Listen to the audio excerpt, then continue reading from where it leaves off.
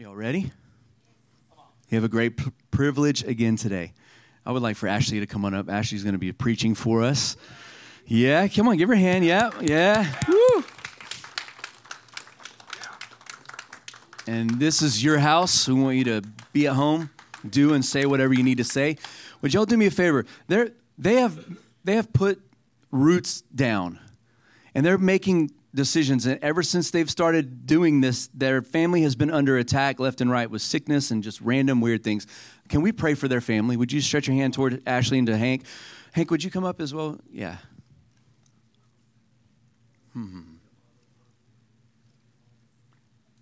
Father, we drive back the enemy that would like to just put pressure on them, pressure, until they relent. And I know this couple, they don't relent. They're not going to give up. So we just ask, God, that you would stand up. When the enemy comes in, you said, like a flood, the Spirit of the Lord will raise a standard, a pillar against the enemy. And so, God, I put that hedge of protection around this family, and I ask that the Spirit of God would raise up a wall, a barrier wall around them, that you would keep them safe and incubated. We love the pressure that's coming from you. We love the tension that you've brought. But then the enemy likes to sneak in and try to get into the door with other tension and pressure that did not come from you. And we tell that pressure and that tension to stop in Jesus' name. And God, we just speak favor upon them, and we say yes to their destiny, their calling. In Jesus' name, amen. Thank you. You ready? Thank you. Yes. Oh, thank you guys. Thank you so much. We need that. We love you guys. We value your prayers and just your support and encouragement. And we really do. We rely on you. So, okay, well, thank you for, let me see if I can scoot this up a little bit. I'm like blinded by the light and not the good light. Okay. Can you all still see me okay? Is this good? Okay. So thank you again for having me speak. It's always a little bit terrifying, but in a good way. And I'm happy to be here, and I'm always glad that that I put in the effort to do it, and that I had the opportunity to do it. So thank you very much. Today I just want to talk to you all a little bit about what it looks like when the Lord gives us a promise. And he gives us a direction to get to that promise. He sets our feet on a path.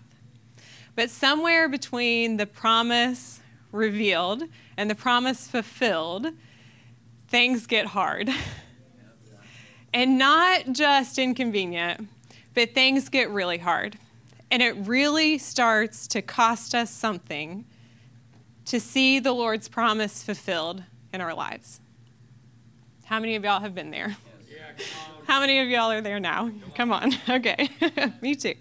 So I just wanted to talk about that place and how is it that we stay the course, firmly grasping the will of the Lord when it starts to really cost us. And it starts to cost us so much we think, I don't know if I have what it takes to do this. I don't know if, Lord, I have anything left to give. Are you sure this is the right path for me? And so today we're going to be looking at a passage from Zechariah, chapter 14, 4 through 5. And I'm going to be reading from the Amplified Version today.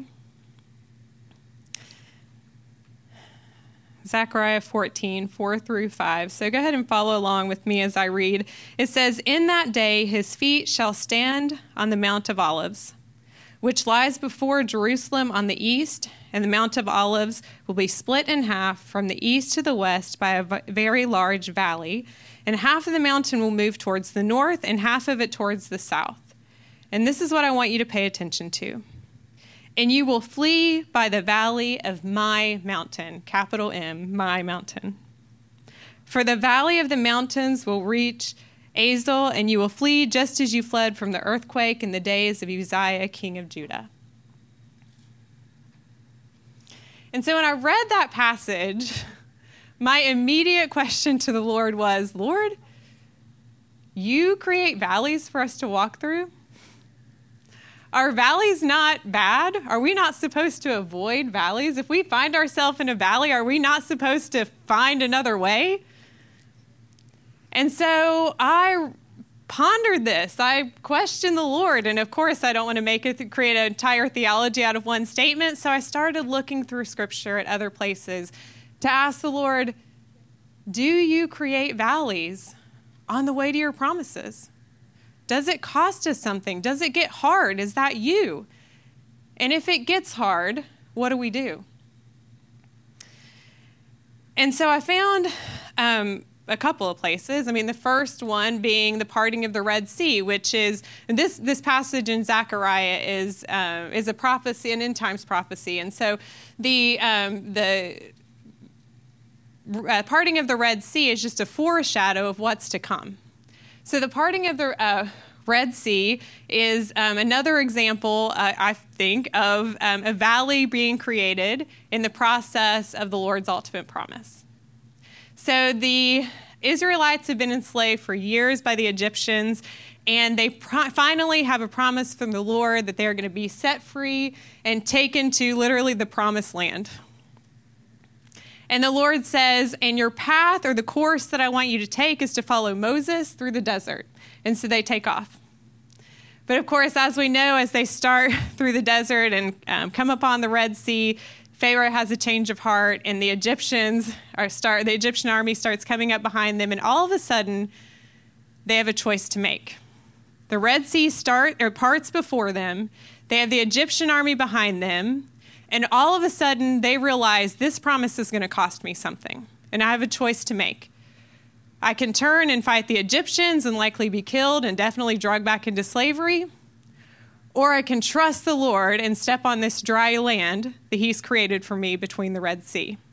Not knowing at what point the waters will flood back over and they could possibly drown. They had no idea, but the Lord says, will you trust me to do the hard thing to get to your promise? Another example is King David. You know, he was anointed by Samuel as king as likely an adolescent, a young adolescent. But he wouldn't take the throne until he was 30 years old. So he has 15 to 20 years of waiting for his promise fulfilled. And we know by reading the life of David that he encountered some hardship on the way. And he actually even had an opportunity to end it. One night when he was standing over Saul, the one who'd been chasing him and hunting him, the one he'd been terrified from and hiding from all those years, he was standing over him and he had a chance to end it right then, kill Saul and become king, and it would all be over. But he says, no, this has to cost me. Far be it from me to kill the king's anointed, but I'm going to stick to the will of the Lord. I'm going to do the hard thing. I'm going to endure what the Lord is asking me to endure in this season on the way to my promise. And so today I want to talk to you about what you might be experiencing if you find yourself in the valley between his promise revealed and his promise fulfilled, when he sets your feet in a direction, but it gets really hard on the way there. And then how do you get through it? If you find that it's really hard, what do you do? And so the first thing that I want to talk about today is what we might experience in the valley. And the one thing that we may experience is that we may find ourselves wrestling with God, especially in the initial onset of that struggle, that hardship, that initial challenge. We might start to say, wait, is this right? Should this not be easier? I thought you told me to go down this path, and now it's getting really rocky. The example that I found for that one is from Genesis 32. It's the most obvious one, Jacob, who literally wrestles with God. Jacob deceived his father. He stole his brother's birthright, and he flees for 20 years. But the Lord comes to him with a promise, and he says, return to your people, and I will make you prosper. So he gives him a promise, I will make you prosper, Jacob. And he gives him a direction. He sets his feet in a course, but you're going to need to return to your people. And so he starts out on the course. And I'm sure he's thinking, surely the Lord has a good plan for me in this, since he's telling me to do it. But he sends word to his brother Esau, the one whose birthright he had stolen. And as a result, Esau starts coming towards him with 400 men. And Jacob gets scared. And he starts questioning, is this right? I thought I was supposed to return to my people and I was going to prosper. And he says to the Lord, I'm afraid. Save me, please, from the hand of my brother. And the Lord, in reply, in verse 12, says, I will certainly make you prosper and make your descendants as the sea, which is too great to be counted. And that night, he literally wrestles with the Lord in the form of an angel. And in the process of wrestling with him, Jacob gets a new name. He gets a new identity. The angel says to him, you will no longer be Jacob the deceiver, but you'll be Israel. Roughly translated, God fights. So sometimes in the course of the hardship of the valley, the Lord actually changes our identity to be able to endure or be ready for the promises that await us.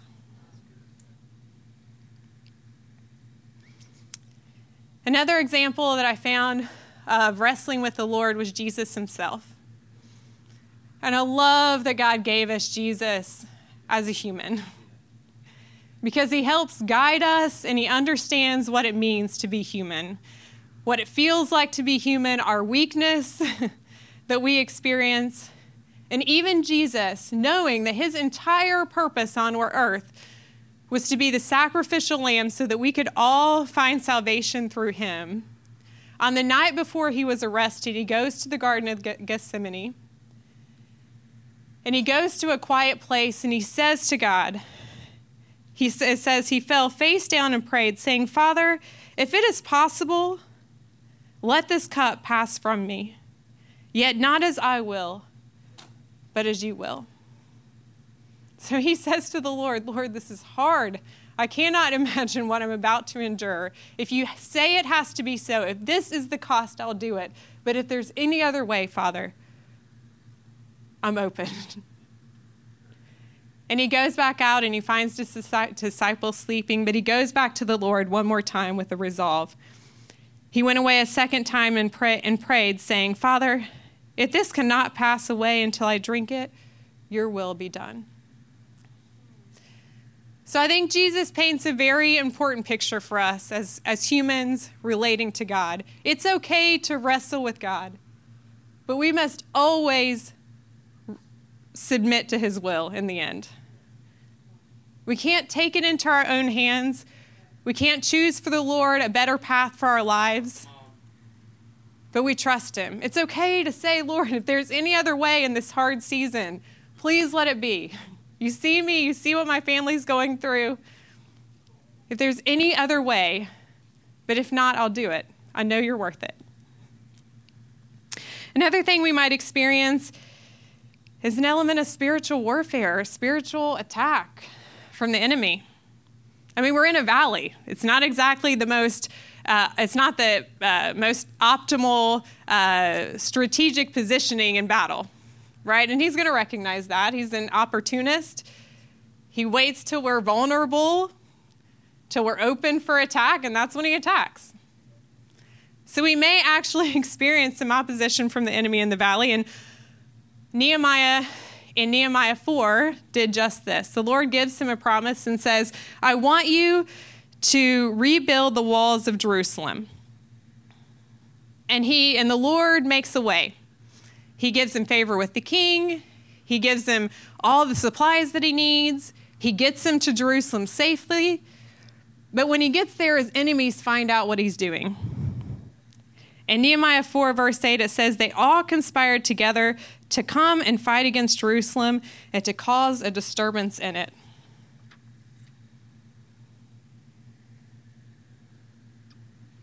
The enemy will not be happy on the path that you're headed, especially if it's to the Lord's promises.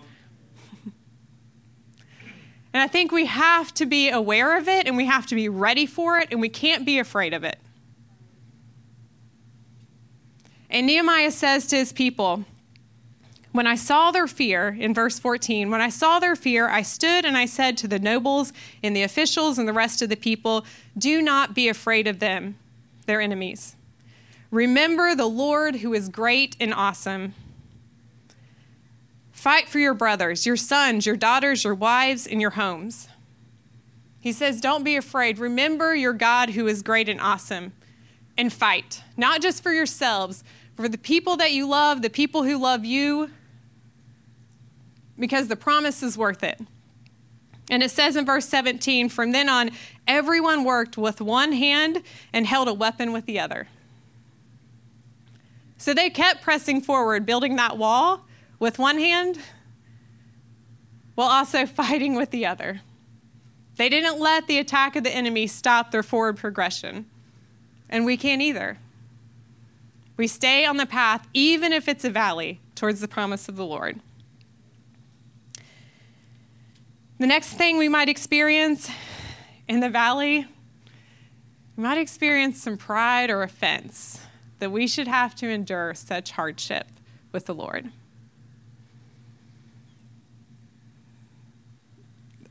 I mean, that's me. That's my number one. Especially if you had walked with the Lord for a long time.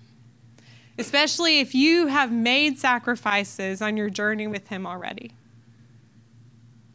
That he would ask you one more time to give more than you think you have to give. And he would say to you, I'm worth it.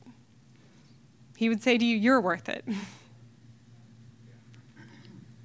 An example of this is from 2 Kings 5, where Naaman, the commander of the Syrian army, a great man in the eyes of the king and the people, courageous, but he's a leper. And someone in his wife's house, an Israelite girl in his wife's house, says, you have to go see Elisha, the prophet, and he'll heal you. So he does. He takes off. Elisha is his hope. God has given him a promise of healing. And he sets him on a course to see Elijah. He rides up to Elijah's place with chariots and horses. And when he gets there, Elijah doesn't even come out to say hello. He sends a messenger out to tell the commander of the Syrian army, go wash in the river Jordan 7 times and you'll be healed. And Naaman is furious. Who does this prophet think that I am? Does he not know I am the commander of the Syrian army, that I know the king, that I am respected and courageous? And he nearly forgoes his promise of healing of leprosy out of offense. Thankfully, a servant of his or a friend, buddy of his, says to him, don't let this keep you from your healing. Go do it. And he does. The final thing we might find in the valley is we may start to question the cost. Is it really worth it? This is taking everything that I have to get through this. Nothing right now is as I pictured it would be. It's so far from the promise that you've made to me, I can't even see it anymore. Is it really worth what you're asking me to do? Surely, Lord, even I could find a better path for myself to your promise than this. And we have to get really real before the Lord to say, I don't know if I can do it. Is it worth the cost? And we might just start to question it for real. So when we find ourselves in that valley, experiencing maybe some of these things that I've mentioned, how do we get through it? What do we do in the process? If it's hard, if it's costing us, if we have direction and the Lord has set our course, but things get hard between the promise revealed and the promise fulfilled, how do we get through it? The first thing I would suggest is we find reason to be thankful. Yeah, come on. Because if it's a valley from the Lord, he's still there. And he's still moving, and he's still working, and he's still good.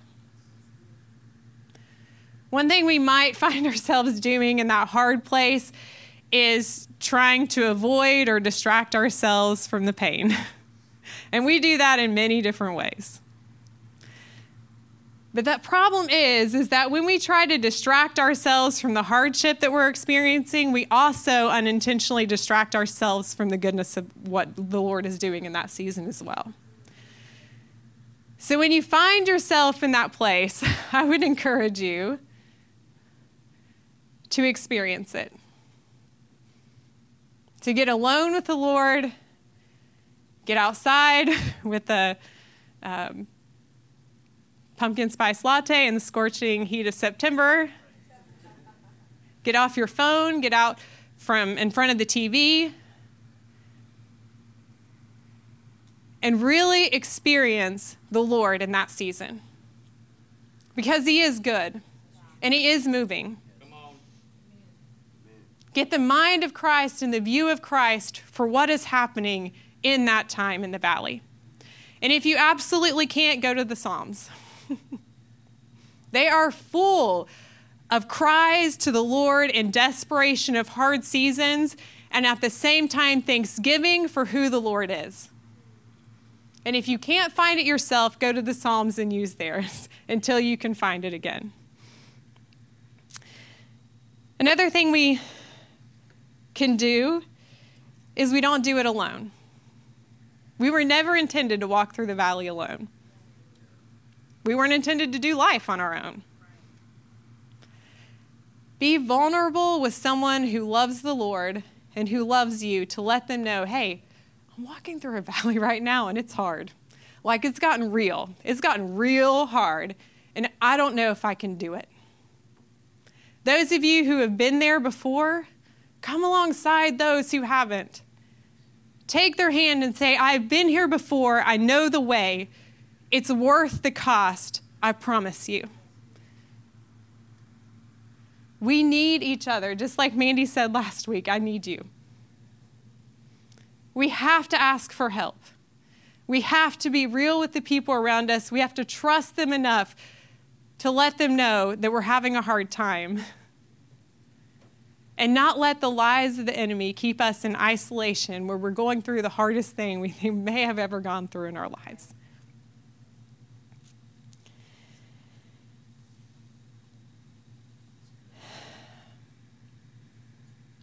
We need to keep a firm grasp on the will of the Lord.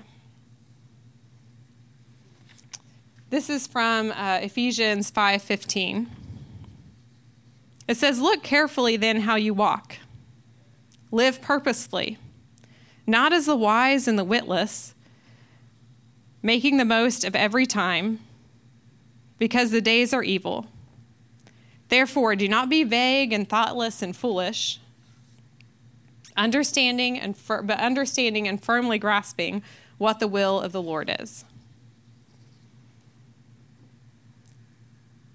So in that valley, we need to be careful how we walk. We need to live purposefully. If we never have before, we live purposefully in that season, because every moment counts.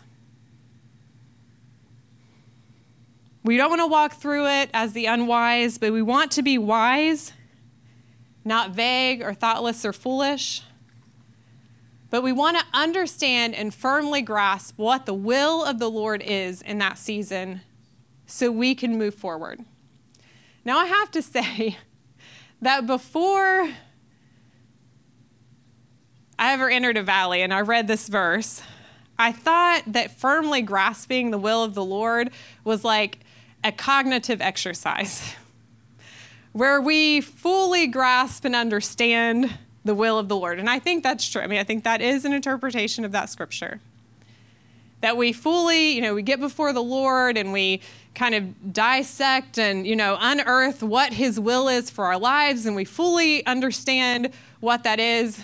But when you're in the valley, grasping the will of the Lord has a whole new meaning. Yeah. And you are literally hanging on to the will of the Lord with everything you have. Because it's the only thing that will get you through to see his promise fulfilled. So when you know the will of the Lord for your life in that season, make it known to the Lord and to yourself every single day. Write it on your bathroom mirror. Write it on the palm of your hands. Meditate on it in your heart all day, every day, so you do not lose sight and you do not lose the grip or the grasp of the will of the Lord for you in that season.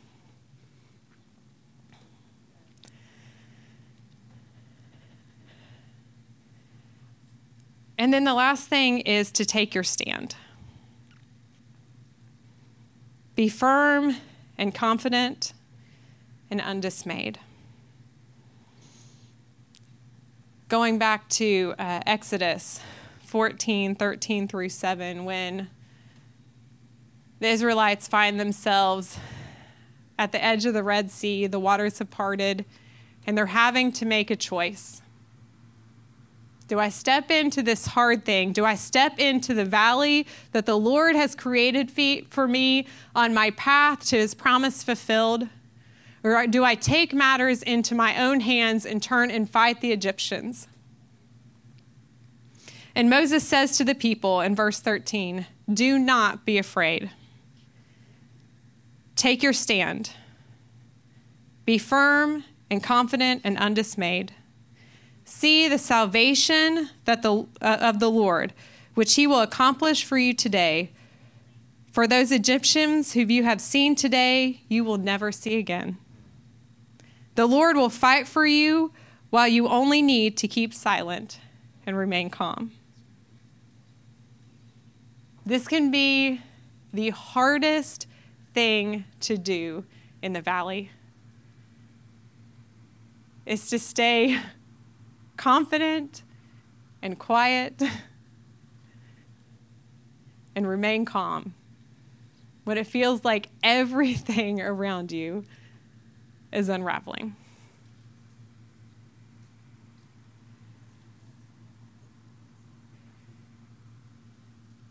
When you're in that moment with the Lord,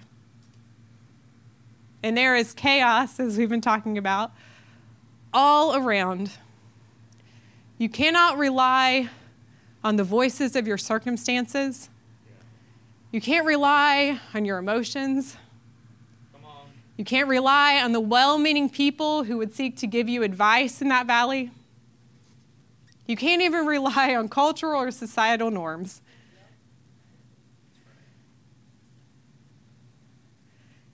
You must find your peace in the valley, doing the last thing that you heard the Lord say to do, and stay the course. It will be the only place where you find your peace. The only place, like the eye of the storm.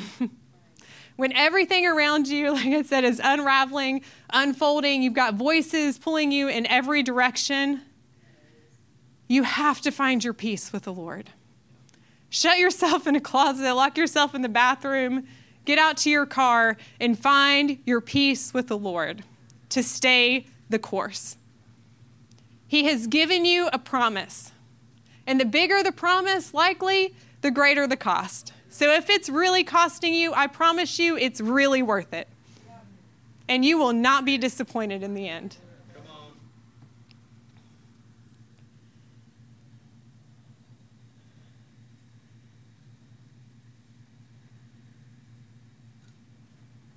When you find that place of peace with the Lord and you know, Lord,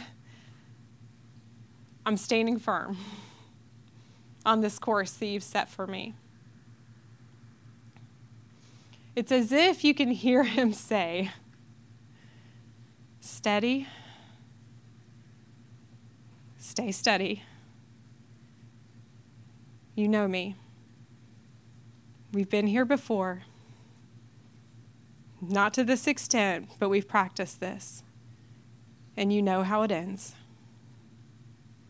Stay the course with me. Do not give up, but stay the course. And we tap into his presence and his promise in that moment. And we will not be disappointed.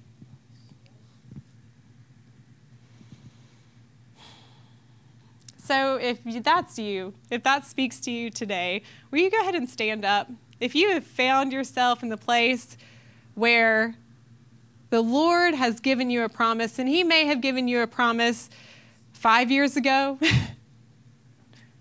5 days ago, it doesn't matter. But if you know that you have had a promise for the Lord that has yet to be revealed or fulfilled, I would love to pray with you today.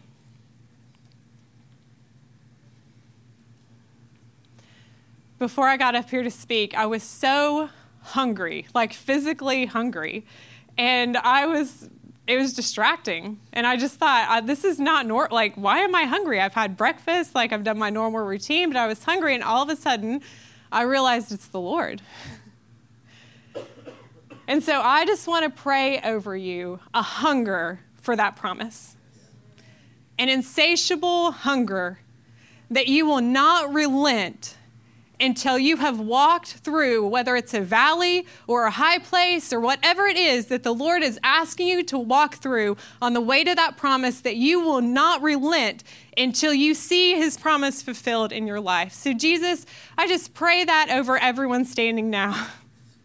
Lord, that you would give them everything they need in this season. And Father, I pray that you would not let them out of this season until they have gotten everything you have for them in this season.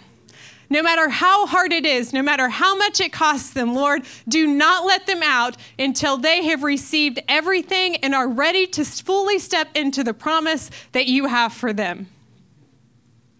Lord, I pray that you would send people alongside them to grab their hand and say, I've been here before. I know the way out. It's worth the cost.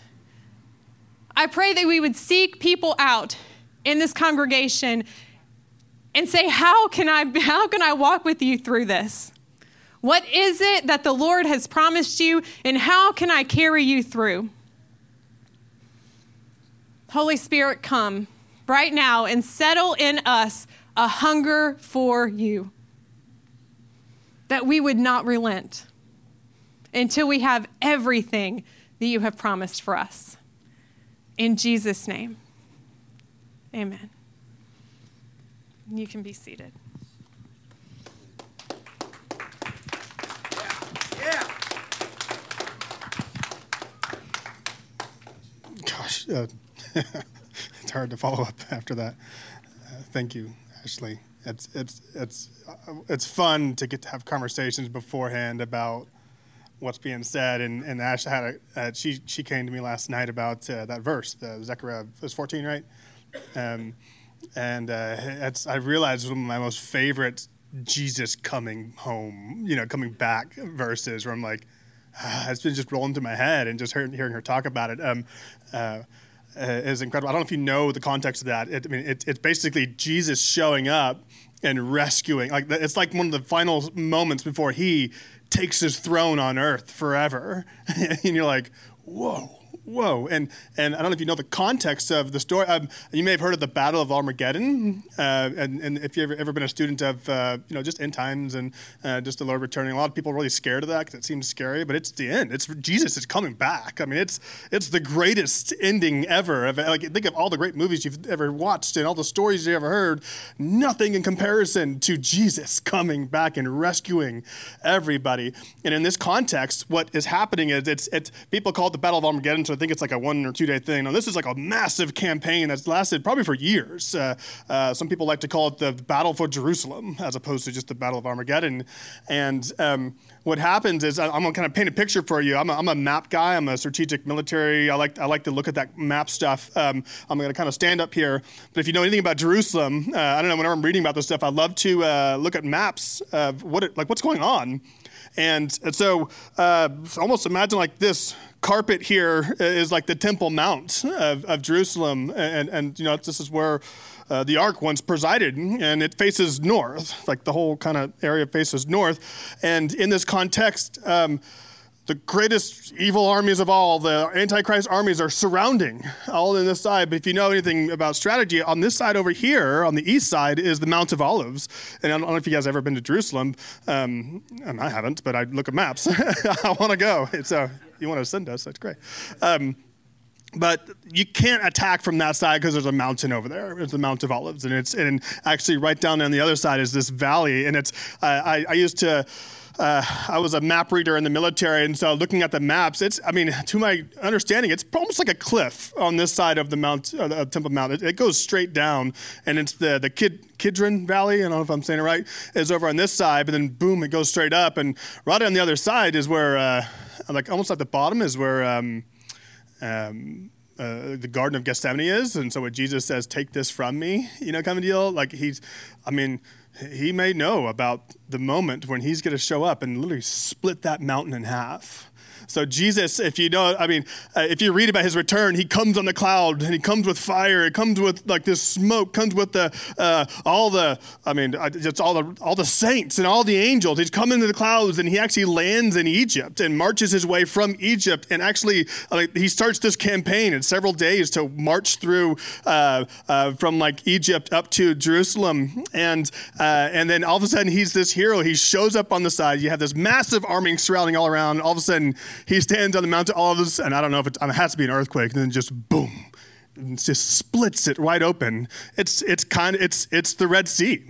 It's the Red Sea. And when I've got this picture of, everyone, they flee out of it. That's their fleeing. That's their escape. That's their breakthrough. And I saw a picture of people with socks on. I know that sounds funny, but you don't have your shoes on. It's like, hey, Sammy, Rosie, Ruby, get your shoes on. We're leaving. And theologically, we're like, yeah, Jesus is coming, but practically, we got our shoes off. And it's heavy because there are people, look through all the Old Testament. There are people who could have crossed the Jordan and said, I'm going to stay over here on this side of the Jordan. I'm not going to cross. And what I would encourage you, what Ashley just spoke, is put action to the hope that's within us. And actually prepare yourself to run through that valley. Just expect the Lord to show up. He shows up. He always gives a way out. And when I want to pray for you guys, and Altar Team Ministry, if y'all want to come up, we just want to pray for you guys. And I want to pray breakthrough of you guys, that the mountain does split. I also want to pray over you guys that, excuse me, I want to pray that you have the shoes ready. You got your shoes on. You're ready to leave. And at moment's notice, that there's hope within you that just wells up within you, and it's like, you know what? I'm going to live as though it's actually going to happen. It's not some way far off thing, but that I believe the Lord will show up, and I'm going to pray breakthrough of you guys. And so if you want to come up and pray, we'd love to. Oh dear. Which one? And having your feet strapped with the gospel of peace and preparation. And then there's the reference. Okay. Yeah, so this is Ephesians 6, and in fact, this is it did pop in my head, actually. So, and having strapped on your feet the gospel of peace in preparation to face the enemy with firm-footed stability and the readiness produced by the good news. Oh, in the note. Here it says, the note reference is a reference to the Roman soldiers' shoes, which were studded with hobnails to give them stability on the battlefield. That's powerful. It's like crampons when you're hiking. Yeah, that's just, you got spikes on. You're ready to go. That's what it is. You're marching along, and like these Roman soldiers will have spikes on their shoes to get ready. You're about to go through a mountain. You're about to go down the valley, but you got to go through that. And it's, you can imagine just slipping your way down, potentially falling, but you got to go through it. But then, what if you decide I don't want to put my shoes on? Apparently it happens in the Old Testament. And so we want to pray for you guys. We want to pray breakthrough of you guys. That's the big thing. I want to pray breakthrough. Just pray through.